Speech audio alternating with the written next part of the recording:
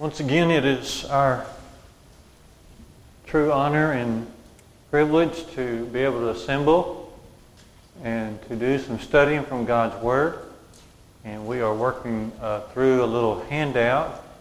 And if you are here and need one, Brother Sam is walking around with some. If you happen to be listening in this evening, we are glad that you're doing that, and I think you'll be able to keep up with the lesson no problem, even without a handout. Let's begin with prayer, and then we will get right to our lesson. Let us bow together. Gracious Lord, we know how good you are to us. Father, we're thankful for every good gift that comes from you up above. Lord, we're mindful of your love for us. And Father, we're mindful of the great gift of Jesus in our behalf. We are remembering also, Father, how important it is you have preserved your word for us. And we're grateful to have this time to be able to read and study and obey your word. Dear Lord, we are thankful for your church. We're thankful that it meets in so many places across this world. We pray you'd help us to always be servants in your kingdom. Lord, we ask that you would be with those that we know of who are having different health challenges. And Father, you know their places in life. You know their health. You know what they are going through. Oh Lord, we pray that you would especially bless them at this time. Oh Lord, we pray that you would look down upon each of us and that you would forgive us when we fall short. We know we do, Father. We know, Father, we transgress and go against things that you say not to do. Lord, we know also we come up short. We fail to do the very things that we ought to be doing. Oh Father, help us to examine ourselves. Help us to look to thee for guidance. Oh Lord, we're grateful for those present tonight at the end of a long day. We're thankful for all the efforts that are made toward building up these classes tonight, and toward building up your church. Lord, there are those among us who are traveling here and there, and we pray, Lord, that they may have safe travel, that they may soon be back with us, if it be your holy will. Dear God, we're so grateful for the hope of eternal life.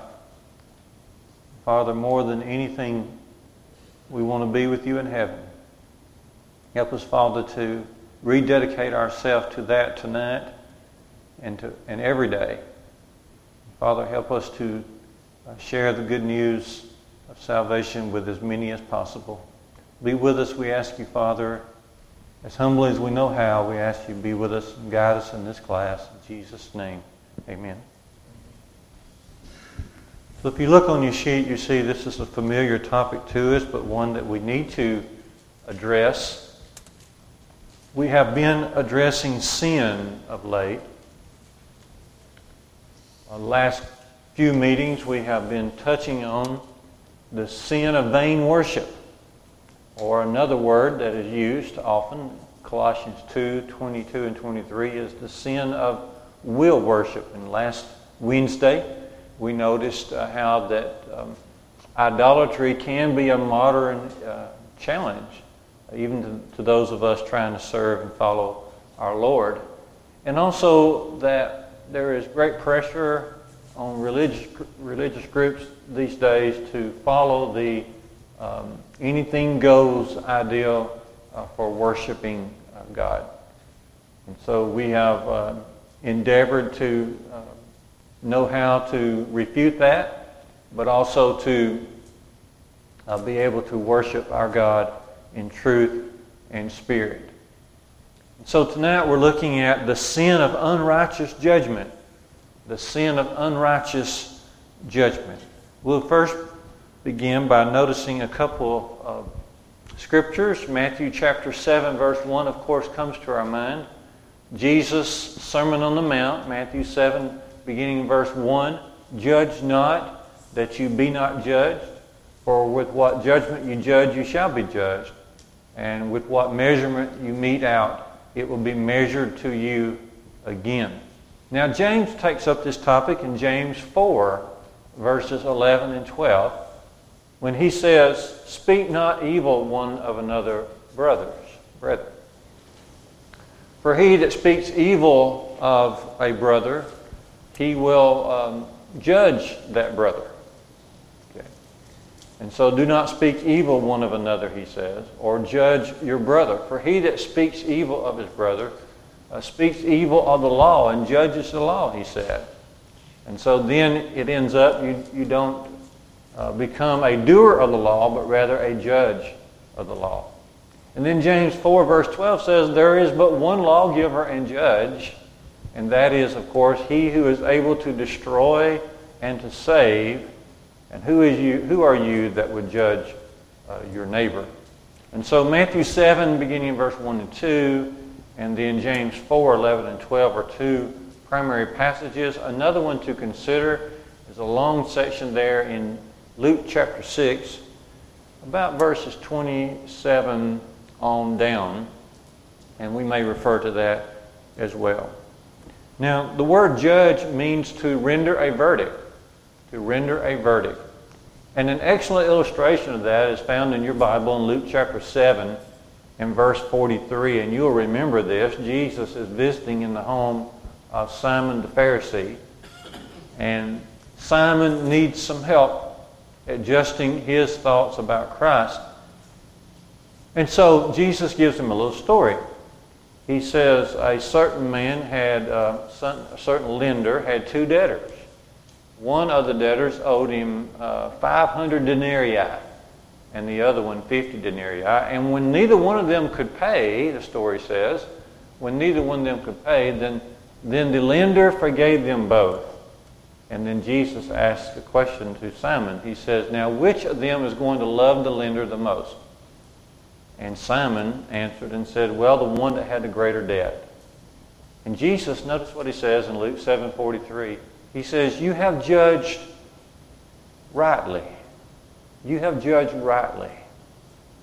And so the word judge is to render, simply means to render a verdict. And so we're going to talk about, just a few minutes this evening, the sin of unrighteous judgment. Brother Aaron, did you get a sheet coming in? All right. To be able to talk about the sin of unrighteous judgment, we first must talk about the ability to rejoice in the command of Jesus to judge righteous judgment. So Roman numeral 1 there, we rejoice in the command to judge righteous judgment. And this is a command from Jesus. And the passage there is John 7:24. John 7:24. Notice the command there by Jesus. Judge righteous judgment. We have no choice in the matter. We must judge righteously. Now, to judge righteously means that we judge all things based on the Scripture, based on divine truth. And there are many, of course, passages along that line. I love to think of 2 Timothy 3:16 and 17, where Paul says every Scripture is inspired of God, and it is profitable for doctrine and for reproof and for correction and for instruction in righteousness, that the man of God may be perfect or complete, thoroughly furnished unto every good work. And so everything that we do must be judged, must be measured by the Word of God, which is divine truth. You remember 2 Timothy chapter 2 and verse 15, study to show yourself approved unto God, a workman that does not need to be ashamed, rightly dividing the word of truth. And so that's what it means to judge righteously. And let's look at several things here. We have a Paul. So in John 7:24 it says, "Judge not," this is King James, "judge not according to the appearance." I guess my question is, as Christians, are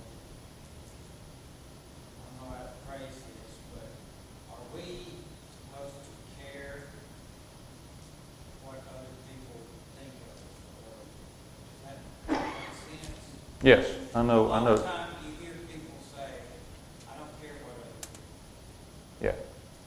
Well, let's come back to that. Let's run through some of this material, and then we'll come back to that. But I've got it right here, and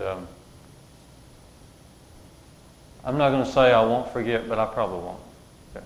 Let's run through some of this, and then we'll come right back to your question.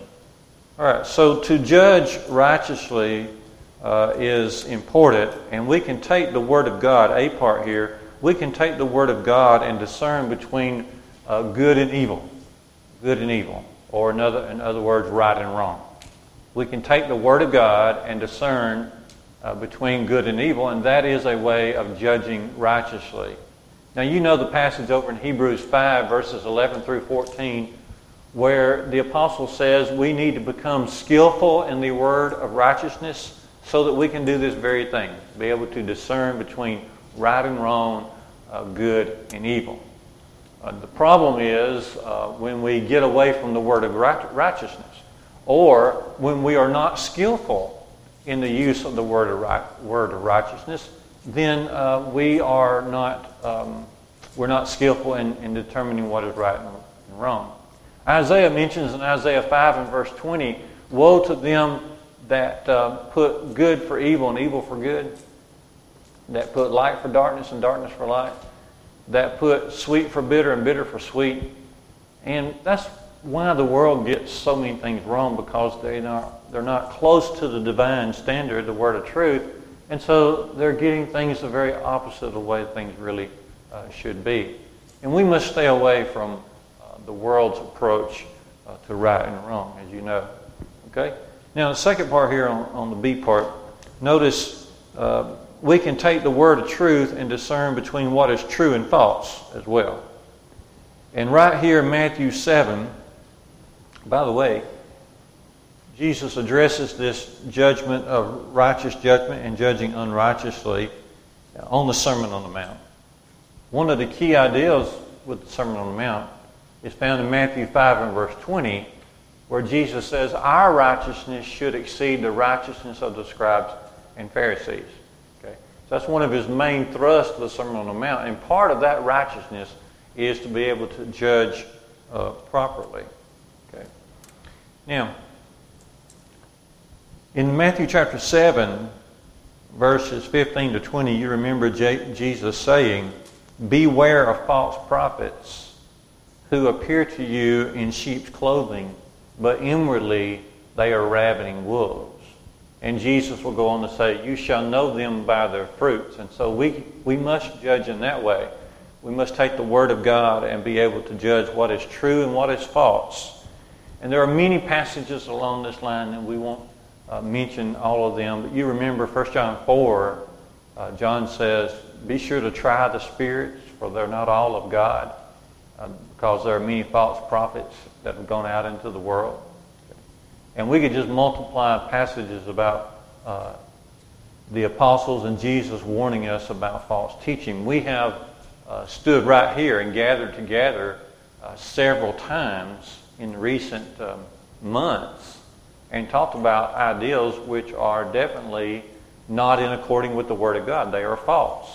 At the end of 2019, we entered what I would call a lot of our cultural rot, because all it is, it's cultural rot. It's people going further and further away from God and creating more and more evil, different forms of evil, nothing new under the sun, but sometimes new to us because our society hasn't seen it in a while. So we've been right here on Wednesday evenings many times talking about all the corruptions in regard to the marriage relationship, from transgender to divorce to homosexuality and everything in between. We've talked about the corruptions that come in regard to what God says about salvation of man. We've talked about the corruption in regard to worship and other matters. So it hasn't been the case, it has not been the case that we do not address things which are wrong. We've done it here, we do it on Sundays from time to time as well. We do that because we have the Word of truth, and the Lord would have us to take those things that are coming at us from the world and judge and be able to turn away from that which is not right. So we can also hear and see part. We can take the Word of God and discern between, and I hate to say it this way, but I don't know other way to say it, to discern between worthy and unworthy hearers of the gospel. But you know why I'm saying it this way, because of what Matthew 7 verse 6 said. And Jesus is still talking about judging when he gets down to Matthew 7 verse 6. And what does Matthew 7 verse 6 say? Cast not what?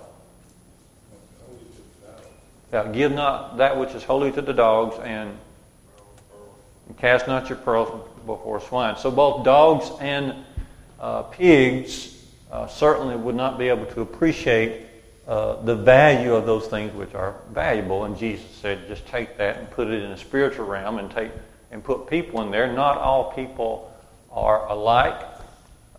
Some folks do not have an interest in those things which are heavenly and spiritual, and we have to take the Word of God and seek to know who it is that may be most interested.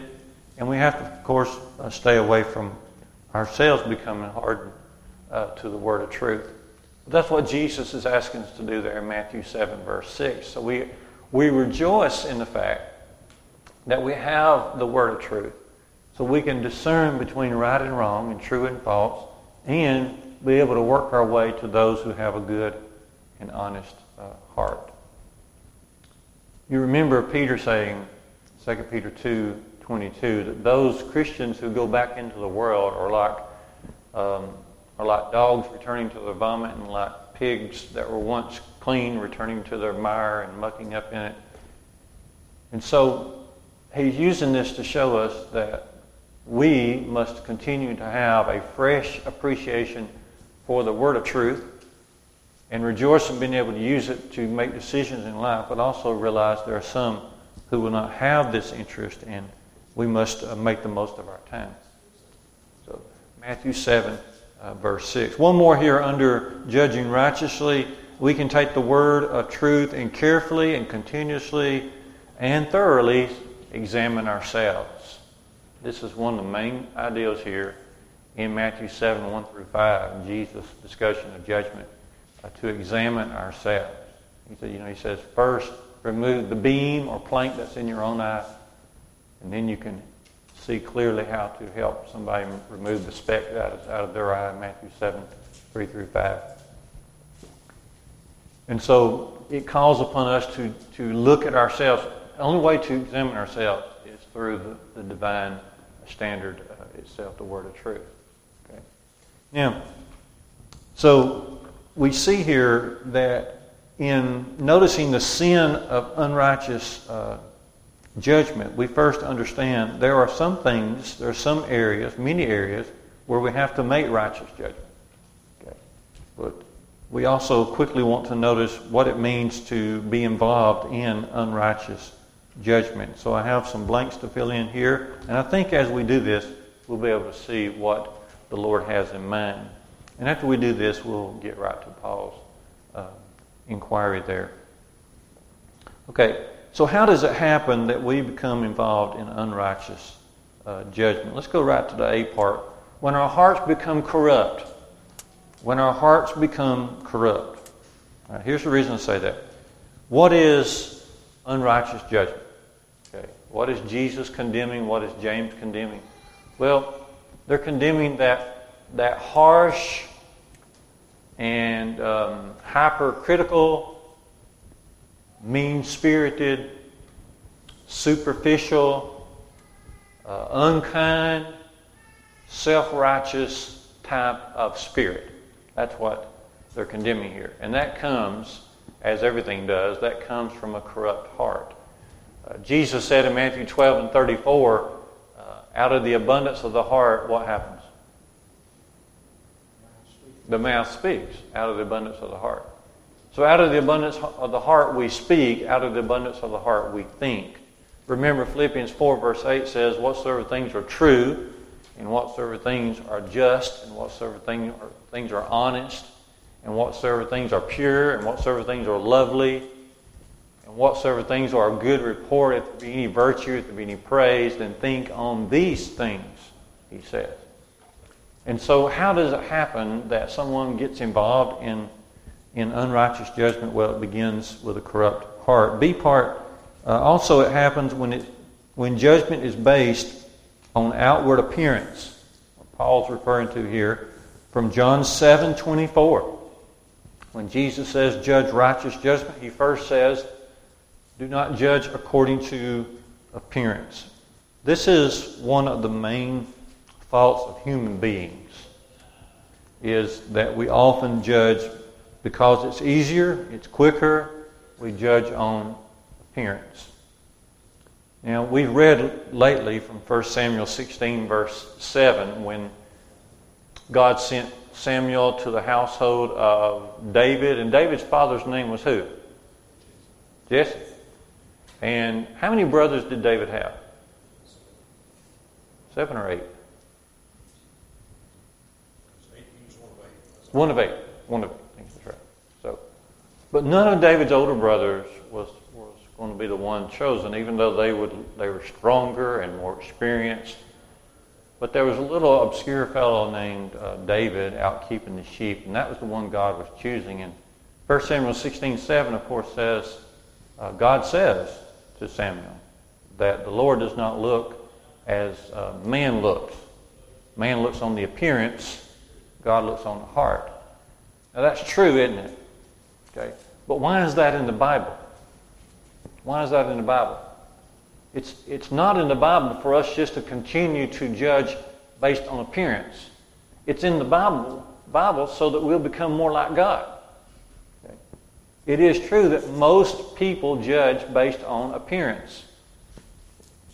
But God puts that in the Bible so that we'll become more like Him and judge righteous judgment.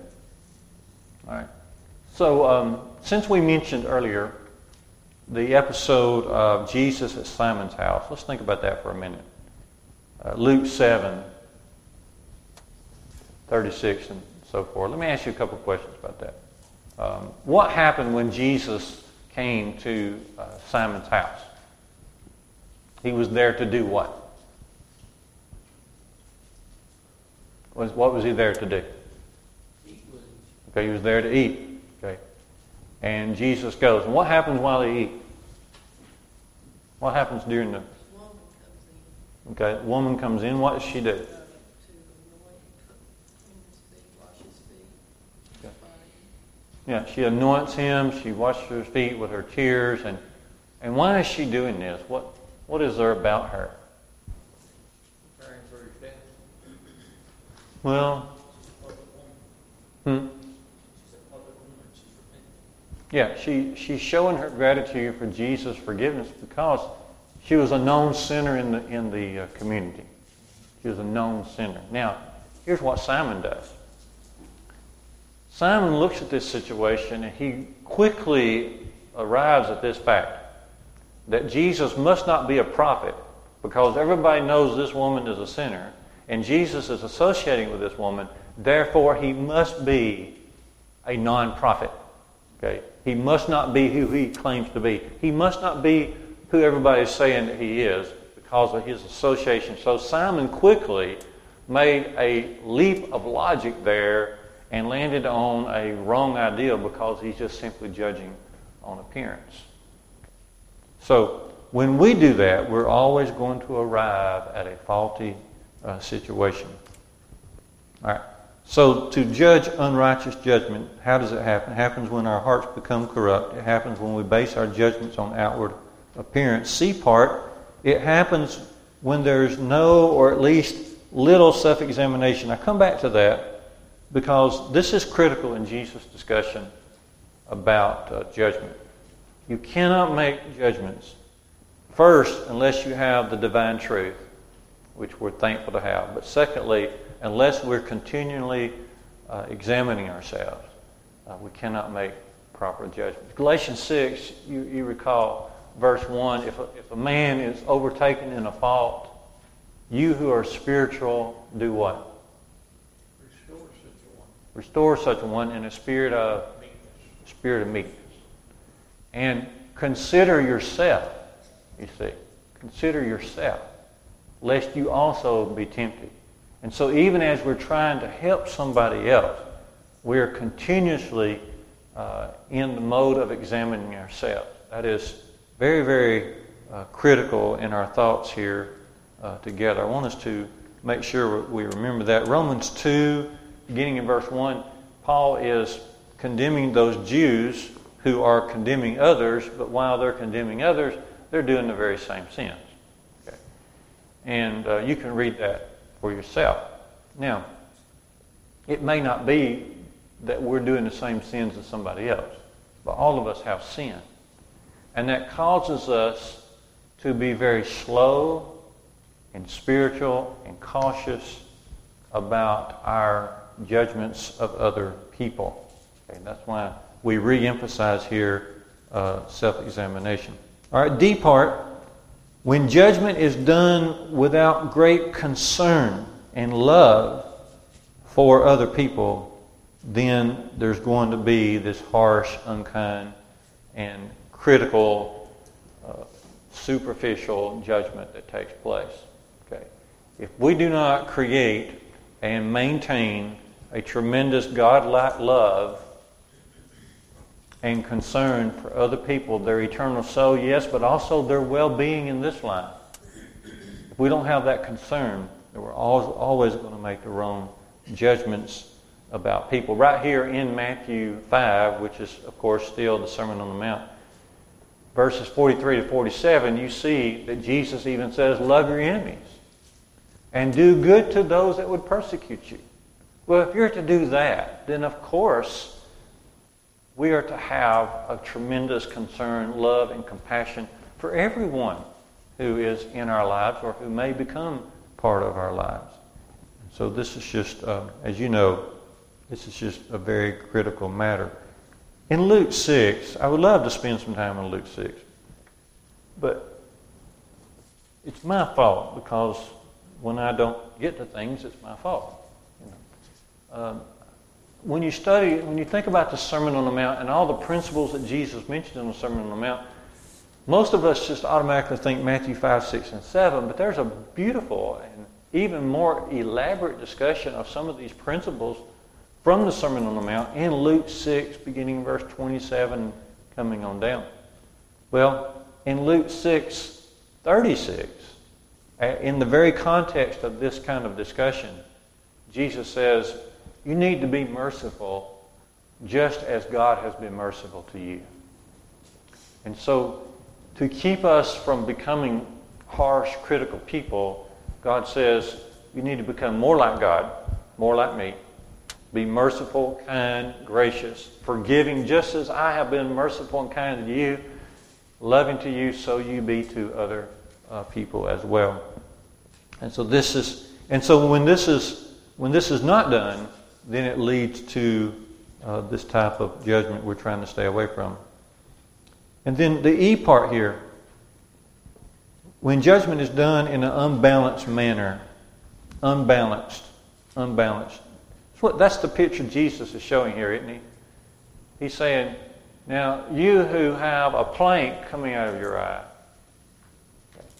you're trying to judge someone who has a speck of sawdust in their eye. Many scholars think that Jesus he's using words out of his carpenter's background here, with a plank and a speck of dust. But you can see the unbalance of it. It's not that we have an enormous amount of sin in order to be involved in this unrighteous judgment.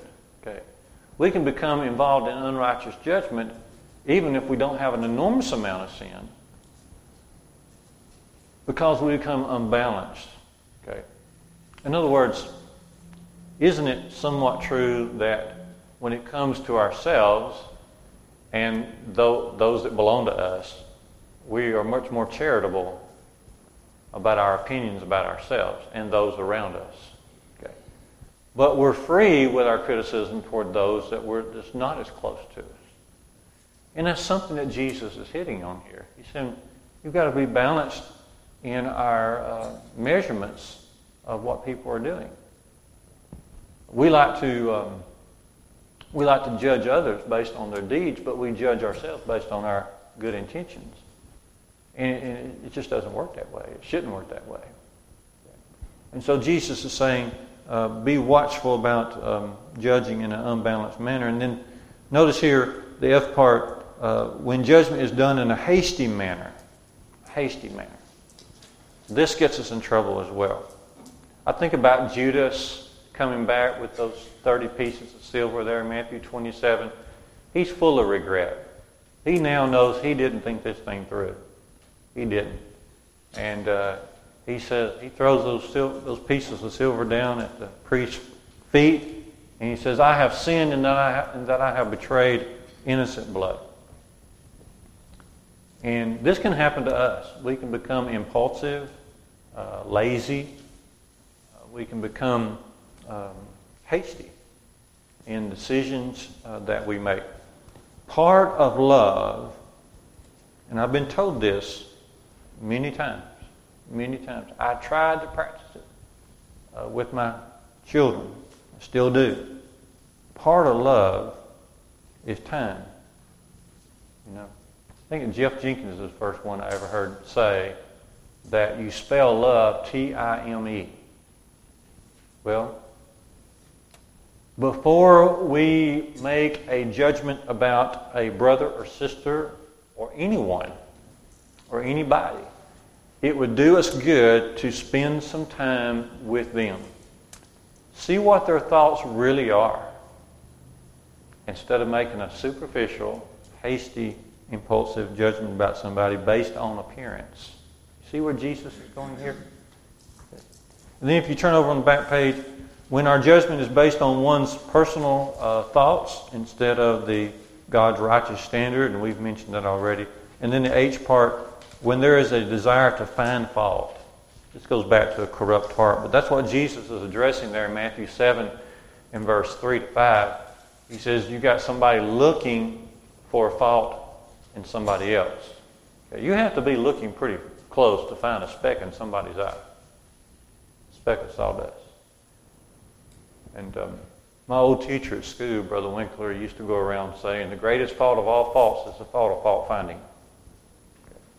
And this is what Jesus is condemning here. Okay, so before we get to the last part, let's go back to Paul's question. But what we've done right here is to show that we can rejoice in the fact that we can make righteous judgments. We can obey the command of Jesus. And we've given some illustrations of that. And then secondly, we say, well, how does it happen that even good people can fall into unrighteous judgment? And we've given some scenarios about that based on Scripture.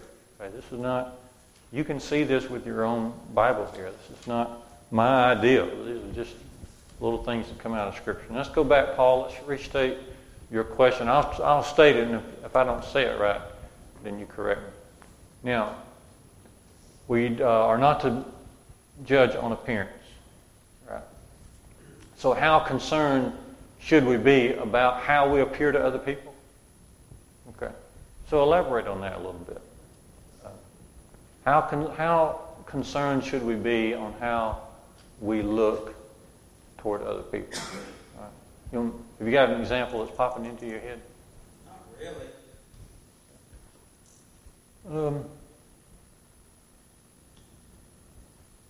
Well, I don't either. But I kind of see what you're saying. Anybody want to take a jab at that? What Paul's saying? Well, I think he said earlier that he's heard people say they don't really care what other people think of. Okay. I think that can be an error. Okay, so you're saying that if somebody says, well, I'm not really concerned about what other people think, then that is something they shouldn't say? I'm thinking, me personally, if I have that opinion, that they could be an error on my part, because if somebody thinks that something of me that's not the way I want them to think, then maybe I'm putting something out there that I shouldn't be putting out. Okay. So should we be careful about our association if we can? So what's popping up in my mind is going back to when I was first allowed to be out of the house with friends. Okay. And the place where my parents said not to be was the Big K parking lot on Highway 78, and it had in the parking lot was an attached McDonald's. That was a big deal. It was a big deal in our day. And so people would go there, and they would just take their loud cars, and they would just circle that parking lot. When they got hungry, they'd go over to McDonald's. But then they just circle. And some things happened in that scenario on Friday and Saturday nights that got around to parents. And so the threats that I received that went like this: if I ever hear of you being in that parking lot when you go out with your cousins or whatever, then you just fill in the blank, because my mother could come up with some really good descriptions of what's going to happen. Okay. So was she trying to teach us to watch your steps because you might end up being a negative influence? Is this where you're going, Paul, being a negative influence based on appearance? Okay. So I think you do need to be careful, but I think it probably can be taken to too far and an extreme as well. So maybe most of the time when someone uses that phrase, I don't really care what people think about me. It's because they know they're in error and they're trying to deflect. Like, most people are trying to do good, trying to do right, do care. That's why they're trying to do good, why they're trying to do right. I associate that statement with a very negative attitude about what you're up to, and you know it's negative. Right. So Aaron's saying that if somebody says, well, I don't really care what other people think about me, then probably that's a heart problem with them. We do want our influence to be for good. And we probably do need to be careful to a point about maybe where we're at or what people see us doing. We're supposed to be striving to bring honor and glory to God in all that we do. And if that's what we're doing as Christians, we can never say we don't care what people think about how we act or how we look. I know there's some extenuating circumstances when people come out of the world, maybe some of the things that they have done to themselves cannot be undone very well. But that doesn't mean you can't try to look presentable in polite society. Okay. But then you're trying to, if you do worry, and, about, it's like you're trying to conform to society's expectations. Not necessarily. Good. So you're coming at it from the standpoint of what Paul says in Galatians 1:10, that if he strives to please men, he can't be a servant of God. So that's one thought in this discussion is you've got to do right. And then if somebody gets the wrong idea of you doing right, then you can't help that. You still got to do right. An example of that would be that, and Jesus run into this, we have to associate with sinners to be able to help. And that's what this whole judgment discussion with Jesus is all about, is how do we help people? To help, we have to have that association. Jesus ran into that time and again. So, but I see your point. What do you think, Paul? What do you think is the balanced answer here? I don't know. I mean,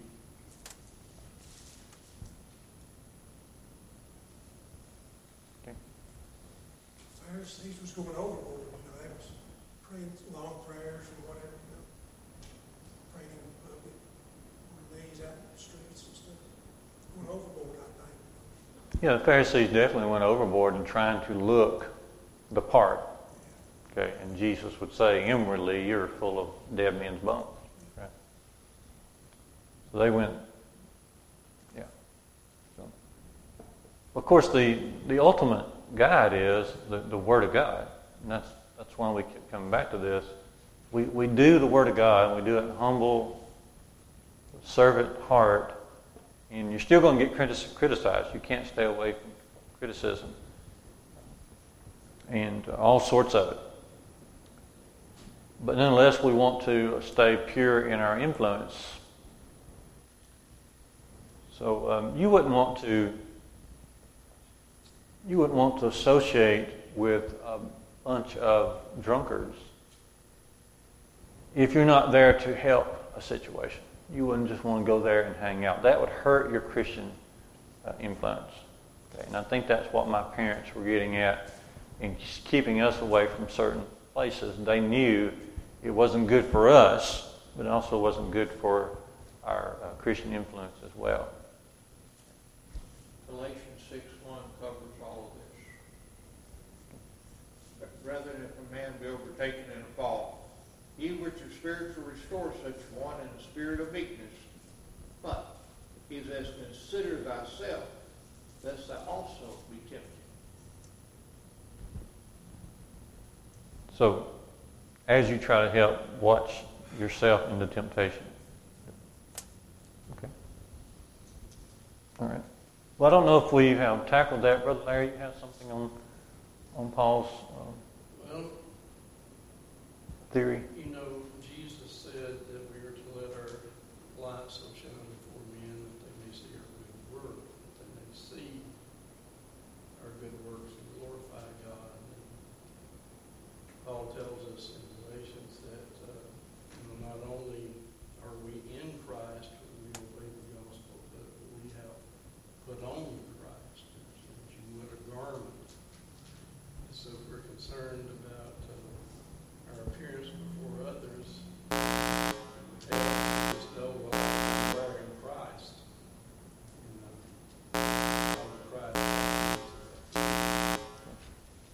So Larry's expressing, when we're baptized into Christ, we put on Christ, Galatians 3:26-27.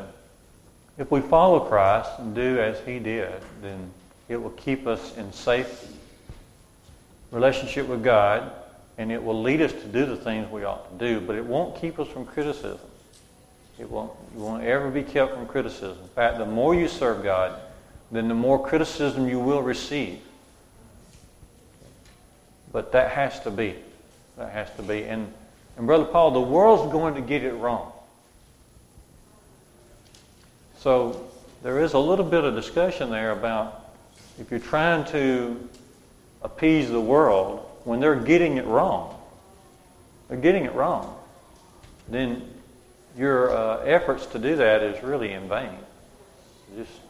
We seek to please God first. That's a good question. I appreciate you bringing that out. All right. So we'll finish up this sheet here as we offer our invitation. Let's see, what are we doing?